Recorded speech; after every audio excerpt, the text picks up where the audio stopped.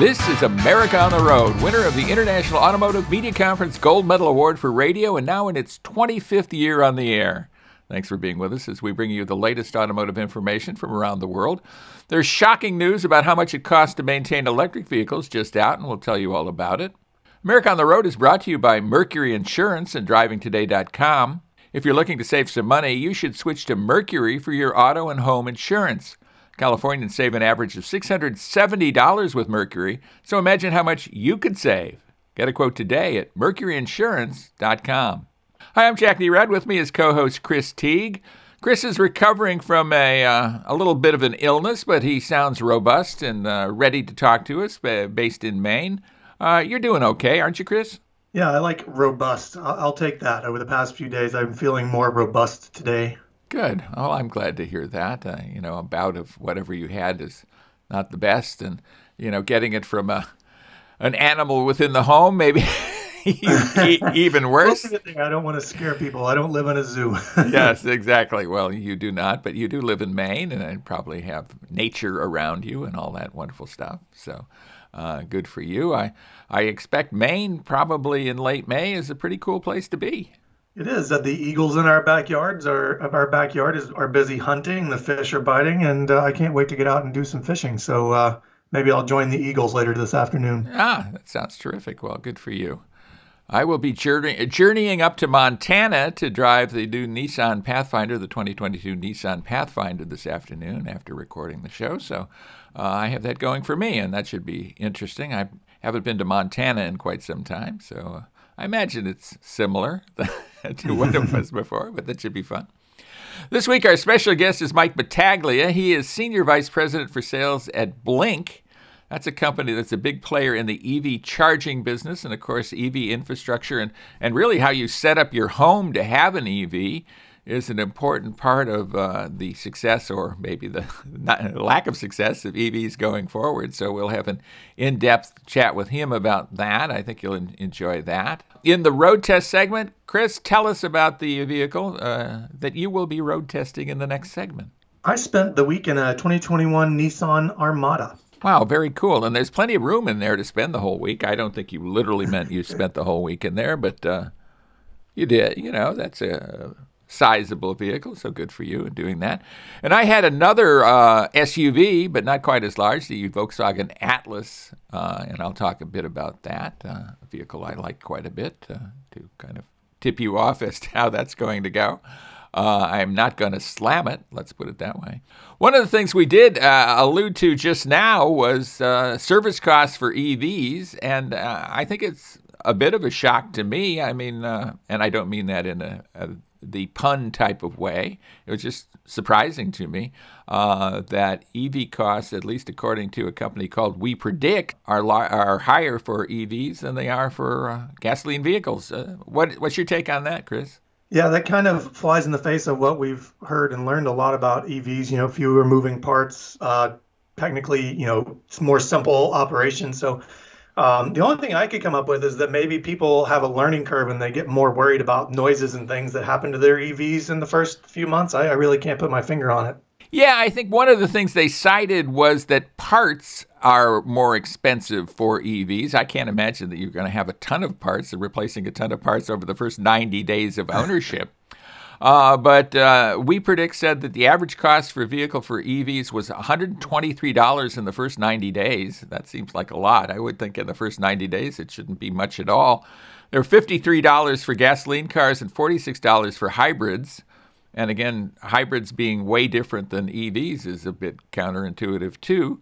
But that's what they found out. Honda was a very strong brand among the non-premium brands, the mass market brands, and Hyundai was right there. Buick, of course, or maybe not, of course, but people should think of Buick and low cost in terms of maintenance in the same breath. And of course, Toyota was in there as well. So I think there was no surprises by Honda and Toyota being in there. I think those of us in the know realize that Hyundai has done a really good job on that lately. Yeah, no surprise with Honda and Toyota. Hyundai is, doing great, as you noted, and Kia's moving up too. I think the big surprise here for me is at the bottom end of that list, with Chevy at $83 and GMC at an average of $132. It makes me question, not question the data, but question the methodology, or question who had the GMC vehicles that ended up, more than quadrupling or almost whatever 5 times that of the Honda. So really surprising on that end. One thing that is I'm a little saddened by is Tesla isn't officially in the analysis, and of course they are the bulk of EVs. So I guess if you're not including Tesla among EVs, maybe things are a little different than they are in the real world, where Tesla dominates in terms of EVs in service. But I think it's an interesting look at service costs. They're, of course, an important part of cost to own.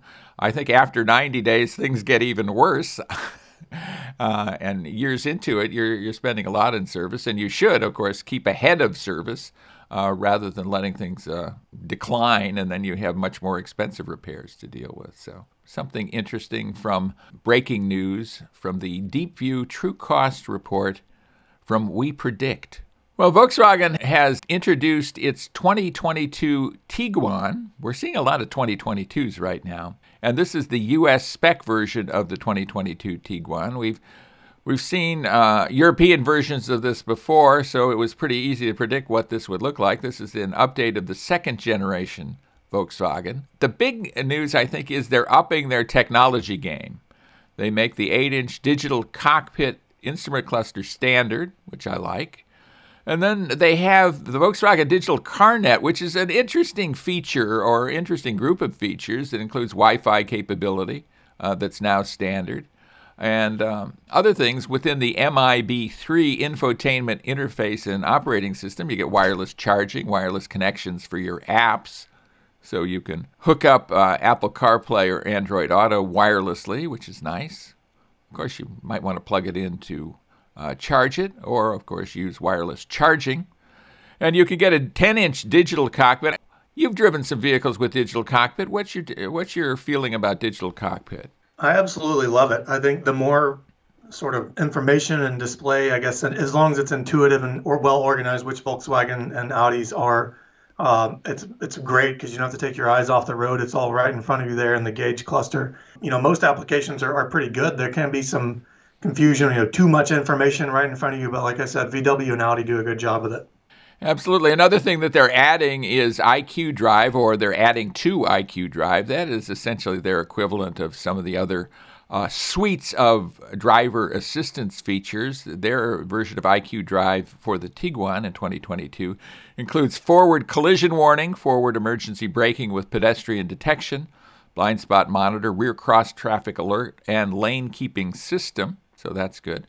It also has adaptive cruise control with stop and go. Are you one who uses adaptive cruise control with stop and go? Do you trust that and feel good about that?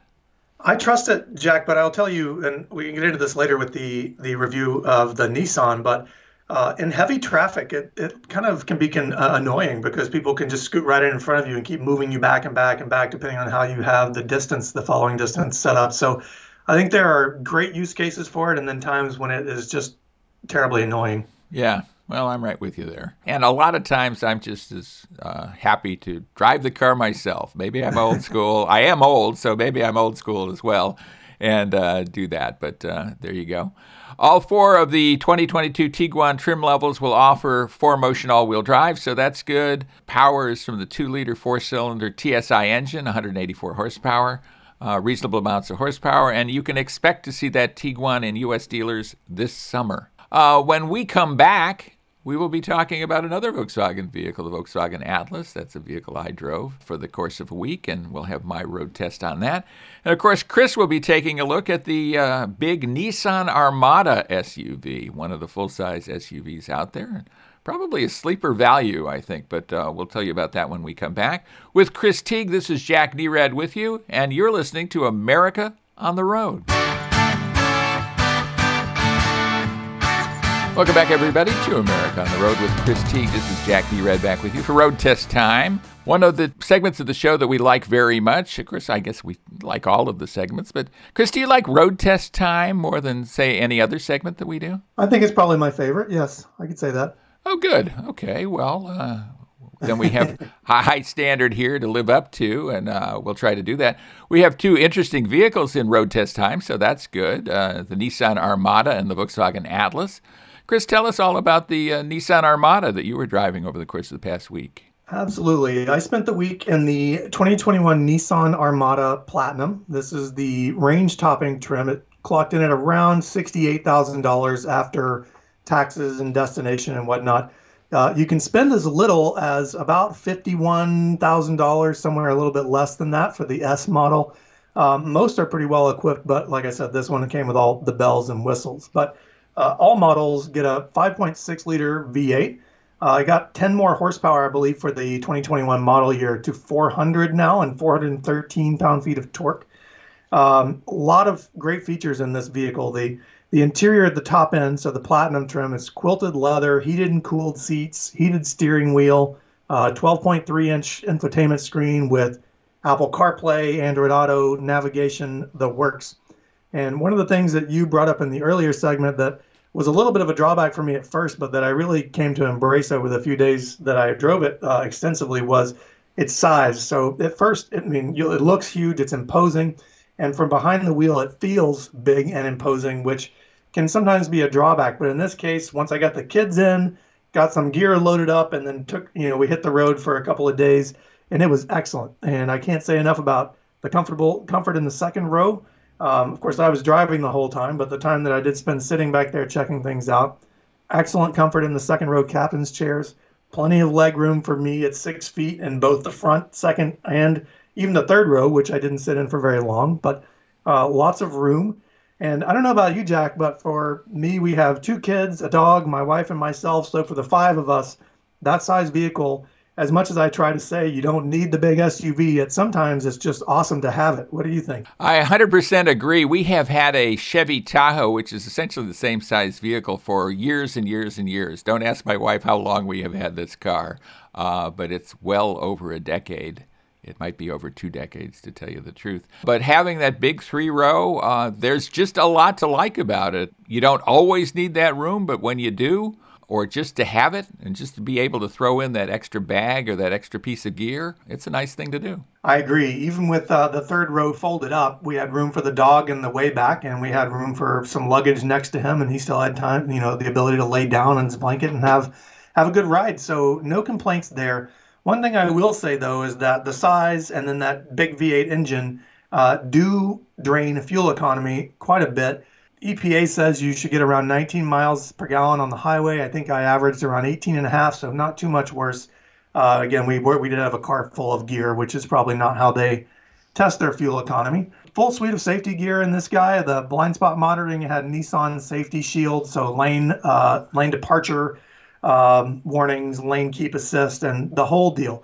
And they've done a great job with integrating those into the driving experience so that the alerts aren't annoying, they're not scary. So sometimes you kind of wander out of the lane and you hear beeping or the steering wheel vibrates, and it can be kind of alarming if you're not used to those things. But that was not the case here. All around a great ride, very smooth. I think it's independent suspension all the way around. The large wheels didn't harsh the ride too much. The engine provided great power. It's nice and quiet. I drove it down to Boston and then drove a different vehicle back and thoroughly enjoyed the ride. Now, I will say, as we just mentioned in the previous segment about adaptive cruise control, this is not Nissan's fault. It's just a function of the way that the system works. But, depending on how you have that following distance set up, you can end up with a lot of people just scooting in front of you. And as anyone who's ever driven in Boston knows, that's kind of the MO of Boston drivers, is if there's a tiny gap, they're going to take it. So that's probably not the best time to use adaptive cruise control. But in any case, solid vehicle. I don't think you need to spend the total $68,000 to get the most loaded up model to get a good experience out of this. I think the mid-range SV trim could be a little bit cheaper, and it has a lot of the same great features, and you can add some safety equipment to that too. But do I recommend it? Absolutely. I think it's a good option in the segment. You mentioned value, and I think the price puts it right where it needs to be. Yeah, absolutely. I think, as I said earlier or opening the segment, I think this is maybe a sleeper value out there. I don't know that a lot of people necessarily think of the Nissan Armada when they're thinking of full-size SUVs. I still think that's an area where the domestics kind of rule, the Chevy Tahoes, Ford Expeditions, etc. But it's certainly worth a look, and I think there's a lot to like about the Armada overall. Totally agree. And I was driving the Volkswagen Atlas, and here's another vehicle I think that there's a lot to like about. And this is an unusual year for the Volkswagen Atlas because Volkswagen did this fairly rare mid-model year change. There was a 2021 Atlas, and then they changed things up somewhere into the model year. What they did was they added infotainment and driver assistance features that I don't think were ready at the factory to be put in the car. They actually did some styling changes, though, too, and they call it a 2021.5. So that's unusual. It's not unheard of, but unusual. Of course, the Atlas is a 3-row vehicle with room for up to 7 adults. It can also be configured for 6. One of the nice things about it is the third row can actually accommodate adults, which is fairly rare. And to do that in a mid-size SUV is interesting. It, of course, is built in Chattanooga, Tennessee. I say, of course. Those of us in the know realize that. I think a lot of people consider this an import, probably from across the Atlantic Ocean, but that's not true. With this revision, it is one of the longest vehicles in the segment, and that length translates into interior room. This has a remarkable amount of interior room, even compared to other vehicles like the Ford Explorer and the Honda Pilot, which are also quite roomy, noted for their room, but the Atlas outdoes that. So a lot to like about this vehicle. One of the added features that they put in is the new Volkswagen MIB touchscreen information system, and it uses capacitive touch sensors like a smartphone, so you can swipe and you can pinch and do all those things that you do to your phone. Do you pinch your phone, Chris? Do I pinch my phone? Only when I can't help it, I guess. Yeah. Okay, well, at least you admit it, and that's part of solving that problem. It's not a problem, of course, I kid. The Atlas also is very economical. I'm kind of amazed because I think it has kind of a premium feel to it. Do you get a premium feel out of the Atlas versus some of the others? I do. I think they've done a good job kind of setting it on its own level in the Volkswagen lineup. Yeah. The starting MSRP is only $32,750, and then there's about a $1,200 destination charge included in that. So that's quite good. I would say the base S version isn't necessarily the version you'd want to get, but if you got a middle-of-the-line SEL with a V6 engine, and with 4Motion, their all-wheel drive system, and I think that's really worthwhile to get in this particular vehicle, you'd only be looking at a list price of $42,840. So I think that's kind of a bargain with something that seems so premium. And then if you want to go sporty, well, depending on how you define sporty, certainly in terms of sporty looks, the SEL R-Line with 4Motion is about $47,000. It has the V6 engine. It has 21-inch alloy wheels. Wow, they're getting up to the size of my 1926 Nash. It has the digital cockpit that you and I both like. A bunch of standard features. I mean, a laundry list. I can't even go through them all. It isn't sporty in the sense that there's a lot of horsepower, however. I guess if there's a shortfall with the Atlas, it is the power delivery. 2 powertrain choices, a 235 horsepower 2-liter turbocharged 4-cylinder, or the 3.6-liter V6, or the 3.6-liter V6, and that's available in the SE with technology and higher trims. It has kind of funky trim level names. It's only 276 horsepower. You can get a lot more horsepower in many of the other vehicles, the Ford Explorer, for example. Also, there's a little bit of shortfall in terms of fuel economy. You maybe give up 1 or 2 miles per gallon, but you get tons of room, an amazing amount of room. The interior space and luggage space are just almost amazing. If you fold all the seats, you get almost 100 cubic feet of cargo space. That's besting the key competitors by 10 cubic feet or so that's a ton. Good infotainment and connectivity. I can't list all the features that are in this new MIB 3 system, but wireless app connect and all that stuff is really, really good. It has essentially the same kind of overall safety that I talked about in the first segment when I was talking about Tiguan. So All in all, I think the Atlas is a really good buy in the segment. I think you get a vehicle that looks to be premium, almost a luxury vehicle. It certainly stands out in its segment, and now I need to get your take before we get out of this segment. Well, I totally agree. And I'll say this, I've bragged on Volkswagen's infotainment system several times. The latest version is excellent. Their implementation of the capacitive touchscreen, yes, you can pinch and swipe and zoom, but one of the things they do really well is sort of a predictive touch where, when you're reaching to the screen, it lights back up and lets you, select more options. It changes when your hands get near it. VW also does really good with seat comfort. One of the things I liked about the second row in the Atlas is that its seats are extremely comfortable. They're well padded for longer drives. You can ride back there and not get the hump in your back or the crick in the back of your leg or whatever. People like myself who have injured themselves repeatedly get on long drives. So all around a great effort. And like you said, the price is right. Yeah, the second row seats slide independently, slide forward, slide backward. That's very, very useful. They fold independently. So all is good within Volkswagen Atlas land. So we certainly have two vehicles that are worthy of consideration, the Nissan Armada and the Volkswagen Atlas. Both of us are family guys, and those are certainly family vehicles. So some keepers this time around. Agree. And when we come back, we will be taking your listener questions, so stand by for that. With Chris Teague, this is Jack Nerad, and we thank you very much for listening to America on the Road.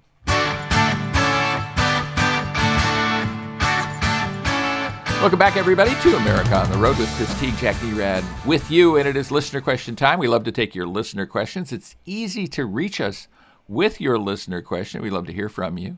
Editor@drivingtoday.com is the place you would send your question to us, and we'll answer it on an upcoming show.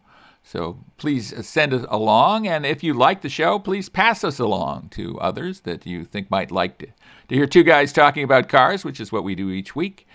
Here is a listener question, and this is from Frank in Ventura, California, not too far from me, actually. Why is summer blend gas more expensive than regular gas? And what's going on with that? You have a take on that, Chris? And I certainly do as a Californian, but you across country probably have a take on it as well. Well, I'm not going to go too deep into it because I will be honest and say that I'm not an expert on summer blend gas, but I will say that gas evaporates very quickly, and the mix for summer is blended so that it does not evaporate as quickly, lower volatility. And so depending on where you are and who refines or delivers your gas, the mix or the blend will be different, and then also by octane level. Now, in terms of why it costs differently or costs a different amount, I will lean on you for that expertise, Jack. Well, really, it has to do with supply and demand, or has to do with economies of scale, I guess, maybe even more so. If every car used the same blend of gas, winter and summer, across the country, it would be a lot easier for refiners than having different blends of gas required at different times of the year and in different parts of the country, which is what we have. In California, for example, we use summer blend gas, and it's kind of distilled or refined almost specifically for California because the states around us don't use summer blend gas at least in the same volume that we do, and I think it's required in the state of California. So having to create different blends of gas and getting the amount right, the amount to meet demand, you might make too much or you might make too little. And I think most recently we've seen too little being refined of particular types of gas, which then sends the price of gas skyrocketing. I mean, price of gas here in Southern California right now is about $4.50 a gallon, which is almost twice what it was. Maybe it is twice what it was 18 months ago. So, I mean, that's a big, big deal. It's a big part of most people's budget, their transportation budget certainly, but just their overall monthly budget. And to have something double in price, that's amazing. Yeah, especially when you're planning on doing road trips and hanging out with the family for the summer, it can be a real downer. And I would think it's difficult for the oil companies, especially given the fact that we've been in pandemic and lockdown and there hasn't been a lot of travel. There hasn't been a lot of car travel. Certainly the demand on gasoline has been down pretty significantly. And then to kind of roar out of this, apparently California is going to open up totally on June 15th, for example. They are pushing the fact of doing travel, getting out there and hitting the road and doing a lot of, and I think we're going to see a lot of domestic travel this year. So the gasoline supplies are going to be tested. Yeah, it's really interesting. I mentioned driving to Boston in the last segment. On my way down on Saturday, there were just droves and droves of people, New York, New Jersey, Virginia, or not California, Florida, all making their way to Maine, either for vacation or for their summer home. So we're well on our way to be opening up here in a couple of weeks as well. So, well, it'll test our gasoline supply, and we'll get through this. And the laws of supply and demand cannot be repealed, no matter who's in power or what government is with us or whatever. So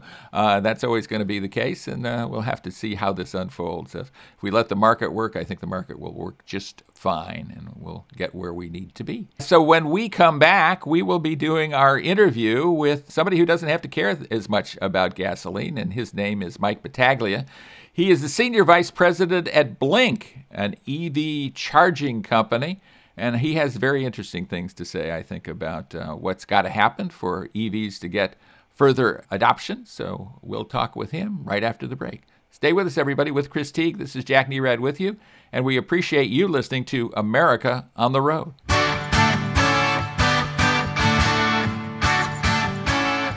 Welcome back, everybody, to America on the Road. Jack Nerad back with you, and we have a terrific guest for you. What a knowledgeable guy Mike Battaglia is. He is the Senior Vice President of Sales and Business Development for Blink, a company called Blink that does electric vehicle charging. And on the show, if you've been listening to America on the Road over the past several weeks, you've heard nothing but EV story after EV story after EV story. So, Mike, it's great to have you on the show. Thanks for being with us. Thank you, Jack. It's a pleasure. Looking forward to it. Well, tell us about Blink. I mean, certainly the idea of getting vehicles charged is critical to the success of electric vehicles as a consumer product. Walk us through that a little bit, would you? Absolutely. What's interesting about what you just said is that Blink thinks of themselves as much more than an EV charging company, and I'll kind of explain what that means. In many ways, we consider ourselves to be a technology company with EV charging as one aspect of that. So I like to think of the company having three legs of the stool. And one leg of the stool is very much EV charging hardware.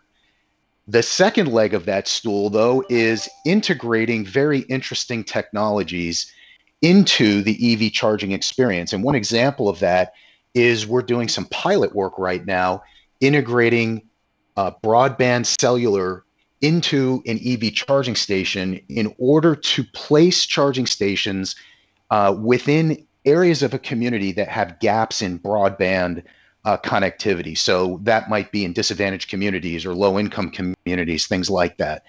The third leg of the stool is a division of Blink called Blink Mobility, which is actually a car sharing service that we own, that we recently acquired in the city of LA. So our flagship entry into the car sharing business is in the city of LA. We have 40 plus Chevy Bolts running around and the charging infrastructure in order to fuel them. So Blink is a 12-year-old company. We're growing like crazy, as you would expect in this space, but it's an exciting time. Absolutely. Well, so much going on. Let's talk a bit, though, about, I guess, the basics, and that's electric vehicle charging. And when one thinks about electric vehicle charging, especially if they've never driven an electric vehicle and never experienced an electric vehicle, or even if they have, but they have not owned an electric vehicle, which I think is a vastly different thing than driving one. Right. The experience is different. The whole process is a bit different. Walk our listeners through that, would you? Sure. Yeah. So a couple things to keep in mind when we talk about this, right? One is it's estimated that about 75% of all charging events will take place at home. And when I say at home, I mean could be a single family home with an EV charger installed in your garage, or it could be that I live in a multifamily dwelling, right, an apartment building, and where I park in the parking lot of the apartment building, they have a whole bunch of chargers for me to charge my car. Right. So that compares with about 0% of people who are filling up their car with gasoline at home, right? I mean, that's a giant difference. And I'll tell you, that's the epiphany. I just bought an electric vehicle about 3 weeks ago. And that's the epiphany that you come to when you start to experience this, right? Because really, you're never probably going to go to a gas station again. And the convenience level of pulling into your driveway or pulling into your garage or pulling into your parking garage and just plugging this thing in overnight and charging it and being ready to go in the morning is really, really incredible. And I think that's something that a vehicle tester like me, who doesn't experience it that way, has to be educated about, right? I mean, when I get an electric vehicle to test, I don't have any infrastructure in my home to charge the vehicle. So if anything, I'm going to do some level 1 charging. It's going to take me a little longer than forever to get some charge in the battery, Exactly. at that rate. And I'm going to come away not very satisfied with that, probably. But on the other hand, if I have that ability to charge much faster with at least level 2 charging in my home, then the whole thing changes around. It does a complete 180. And you've experienced that, right? Firsthand. So last night I ran my car down to less than 40 miles of charge left on the car, plugged it in at 9 p.m. last night. And when I woke up this morning, it was fully charged. I have no idea what time it actually finished, but probably somewhere around 4 a.m. It was done, and I was ready to go again this morning. But even if I don't have that convenience in my home, the other sort of 25% of the market is public charging, commercial charging, right? And that really leads into kind of a whole nother discussion about how do EV drivers behave when they are about their daily lives and they have an electric vehicle. Yeah, let's dive into the home charging thing, because I think Blink is deep into home charging, and give us some thoughts about that. And then let's absolutely go to public charging, because you're also big time in that, and I think that's where a lot of people's questions arise. But describe to us, just in fairly simple terms, how you set up a home charging situation, and then what it costs, and then Sure. how you go on with that. Yeah, sure. So there's really two aspects to installing an EV charging station at your house. One of them is the charger itself. Obviously, I got to go buy a charger. And the second is getting that charger wired properly in the right spot, right? So most home residential charging stations have what's called a NEMA 650 plug. And that is a fancy term for the basic plug configuration that my dryer plugs into, right? So most likely what I need is an electrician to come to the house and to install that plug in, an area that makes sense to hang the charging station in order to reach the charging port on my car conveniently, right? So it's literally just those two things. It's have an electrician come install it. That will run you, depending on your home and the power available and that kind of thing, probably anywhere from about $800 to $1,500. And then the charger itself, you'll be able to acquire a charger from anywhere from $500 to $1,000, depending on all the features and functionality that you want in the charger itself. Me personally, I have a pretty basic charger at my house. It's a 32 amp charger, and it doesn't have any fancy features. It's very, very simple. When I want to plug it in, I just plug it in and it starts charging. There you go. And you really should do that. I mean, you should figure that cost, that effort into buying an electric vehicle, because if you don't do that, you're really shortchanging yourself over time, aren't you? I think you're right. It is when you're shopping for an EV, EV drivers are saying, how much does the car cost compared to, an internal combustion engine, right?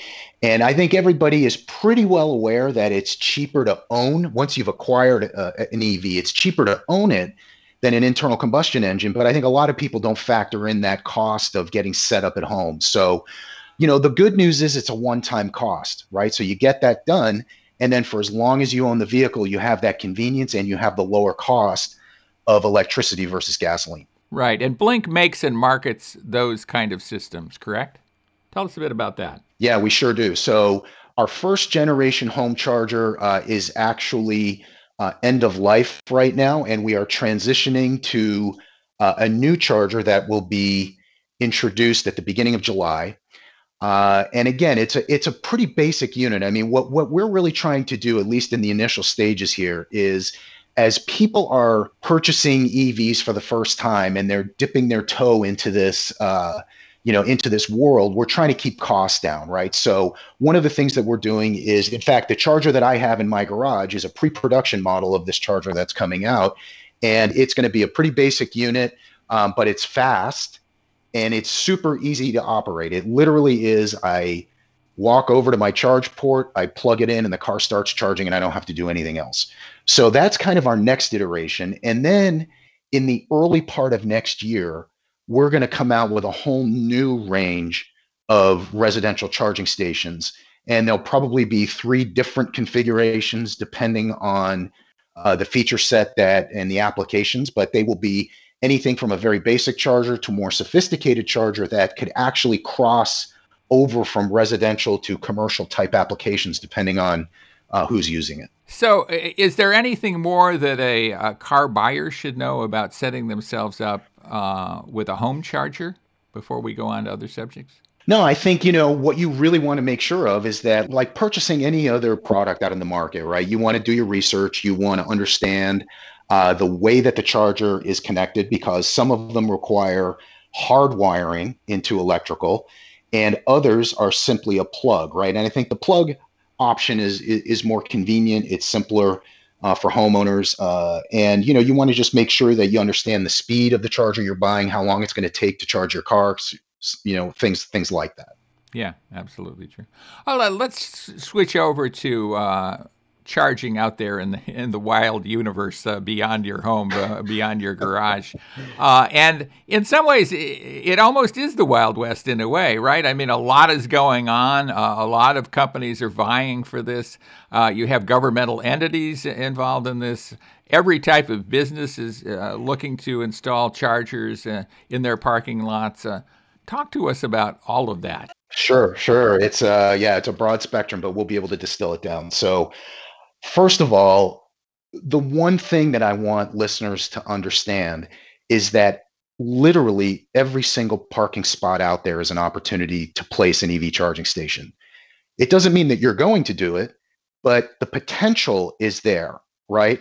So number one, it is industry agnostic, right? It's not like I'm only charging, or I'm only selling or providing charging stations to gas station locations because that's where everybody's gone to refuel their car, right? It is literally pick your industry vertical. We have charging stations going into hospitals. We have them going into retail locations. We have them going to multifamily residences. We have them going to car dealerships.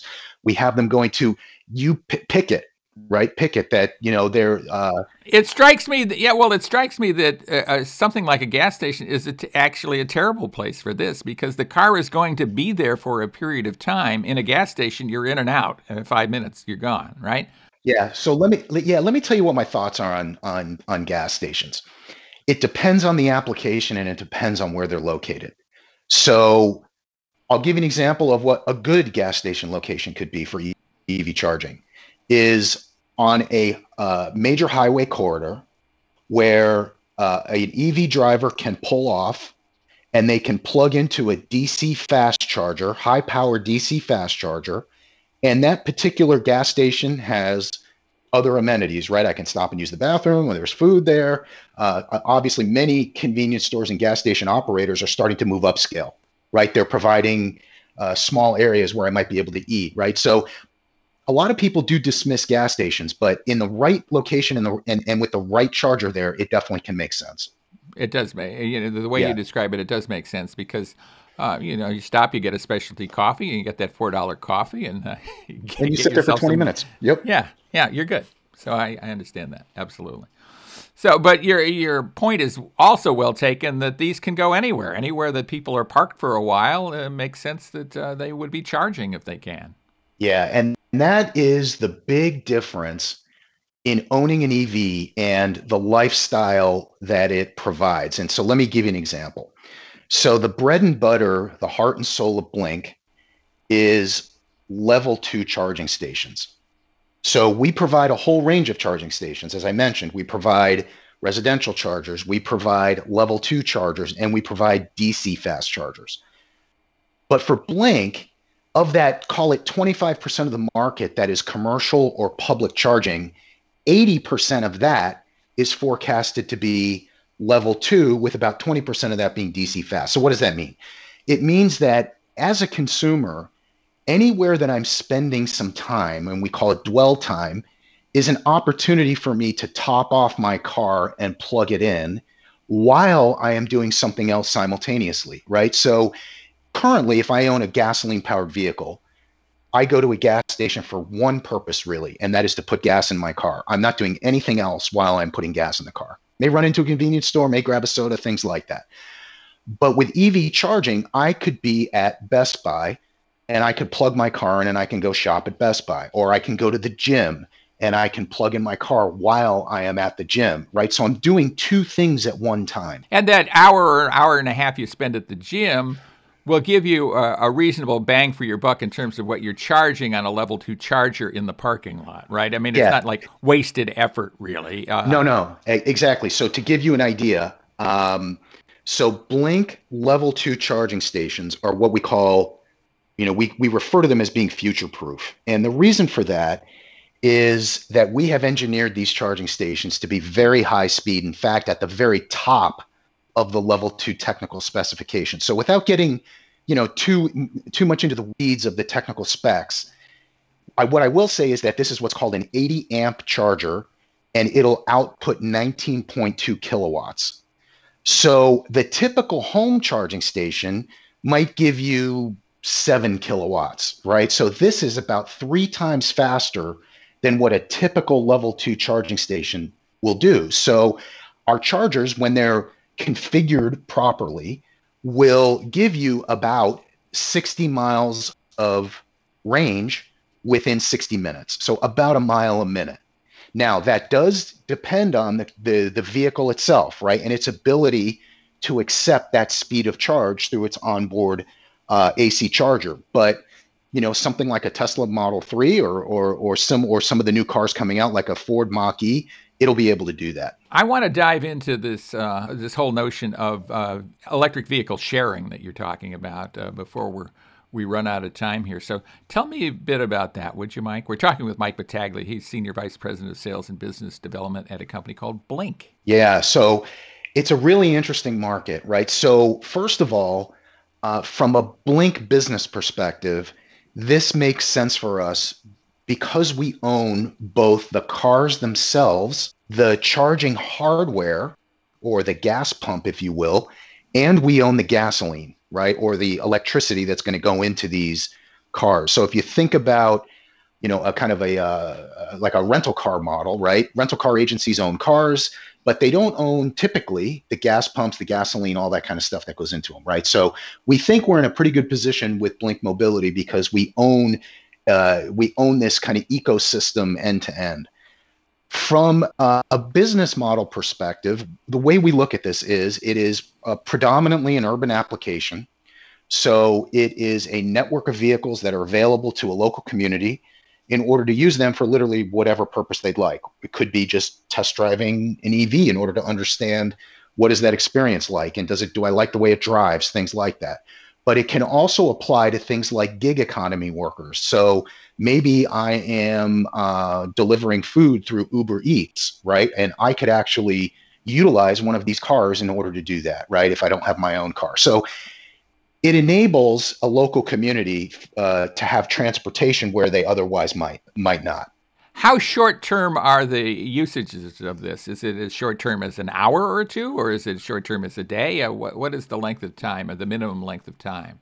Yeah, I mean, like anything, right? Like any consumer behavior, it varies, right? But these are typically used for, a couple of hours at a time. And you're able to do that. That was my question. Oh yeah, more absolutely. Than what Yeah, consumers sure. are doing. You can Yeah, you can actually get into one, and you want to go down to Trader Joe's and run some errands, and you live in an apartment somewhere in downtown. You don't want to own a car, but you want to have a car for an hour or two a sure. week. That seems Absolutely. like a perfect solution. Yep. And right now I think we have 40 different EV charging stations around the city of LA that someone who utilizes Blink Mobility can either check out or drop off a car. And that's going to be expanding even further. Terrific. And you're looking, I guess you're test marketing in Los Angeles, but you're likely to do other urban areas as well, I imagine, if this goes well. Sure, that's a pretty safe bet. And I can probably identify some that would be logical candidates for that.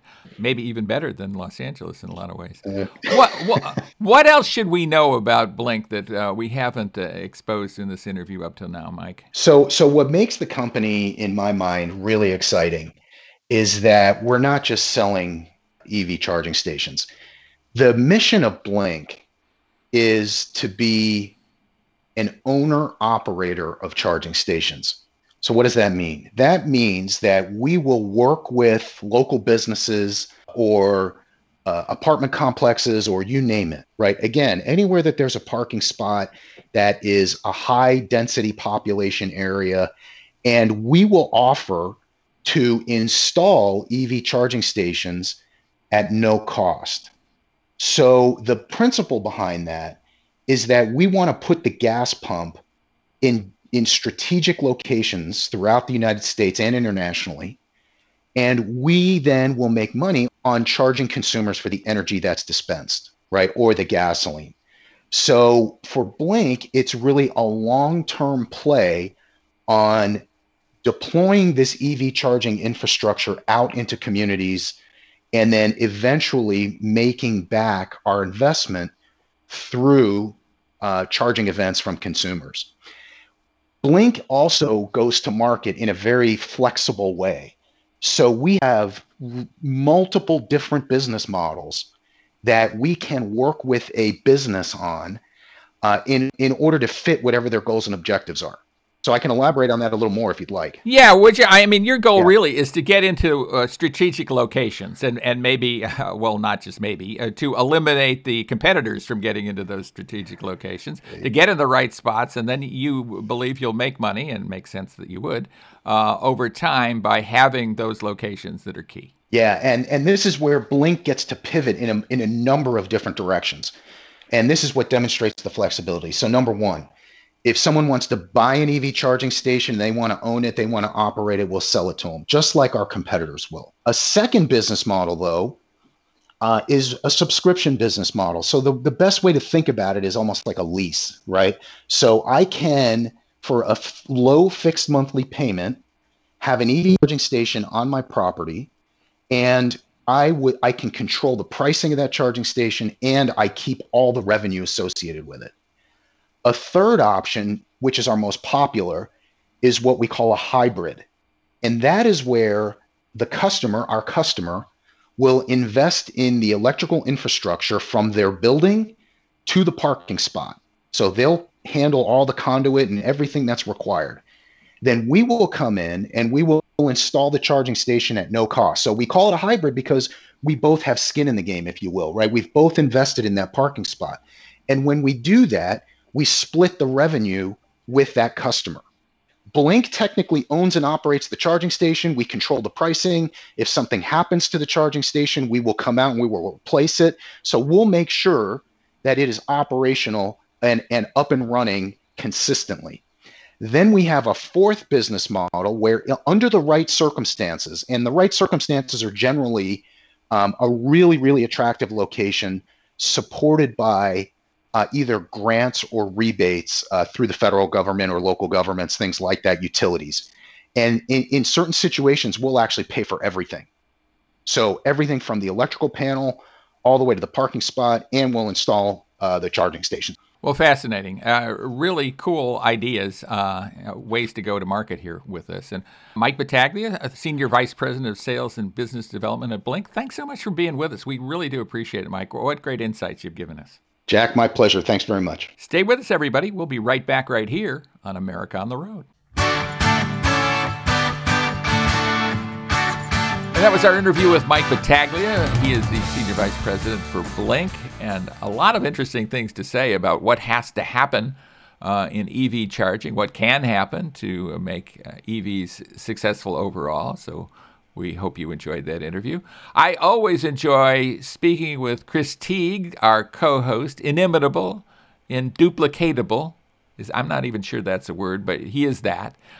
He's terrific. He's recovering from an illness, and I hope next week he's an even finer fettle. But Chris, thanks so much for being with us.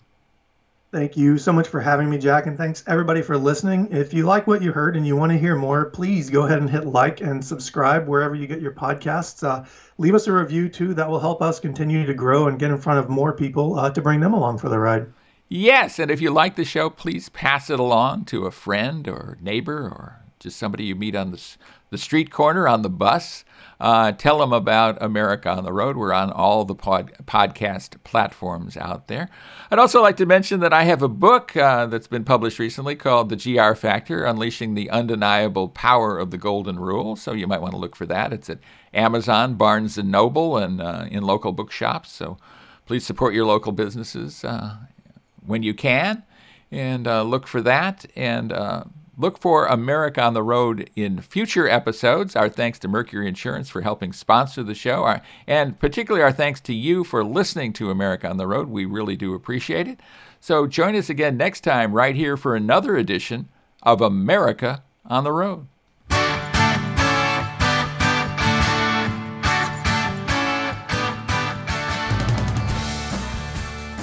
If you're looking to save some money, you should switch to Mercury for your auto and home insurance. Californians save an average of $670 with Mercury, so imagine how much you could save. Get a quote today at mercuryinsurance.com.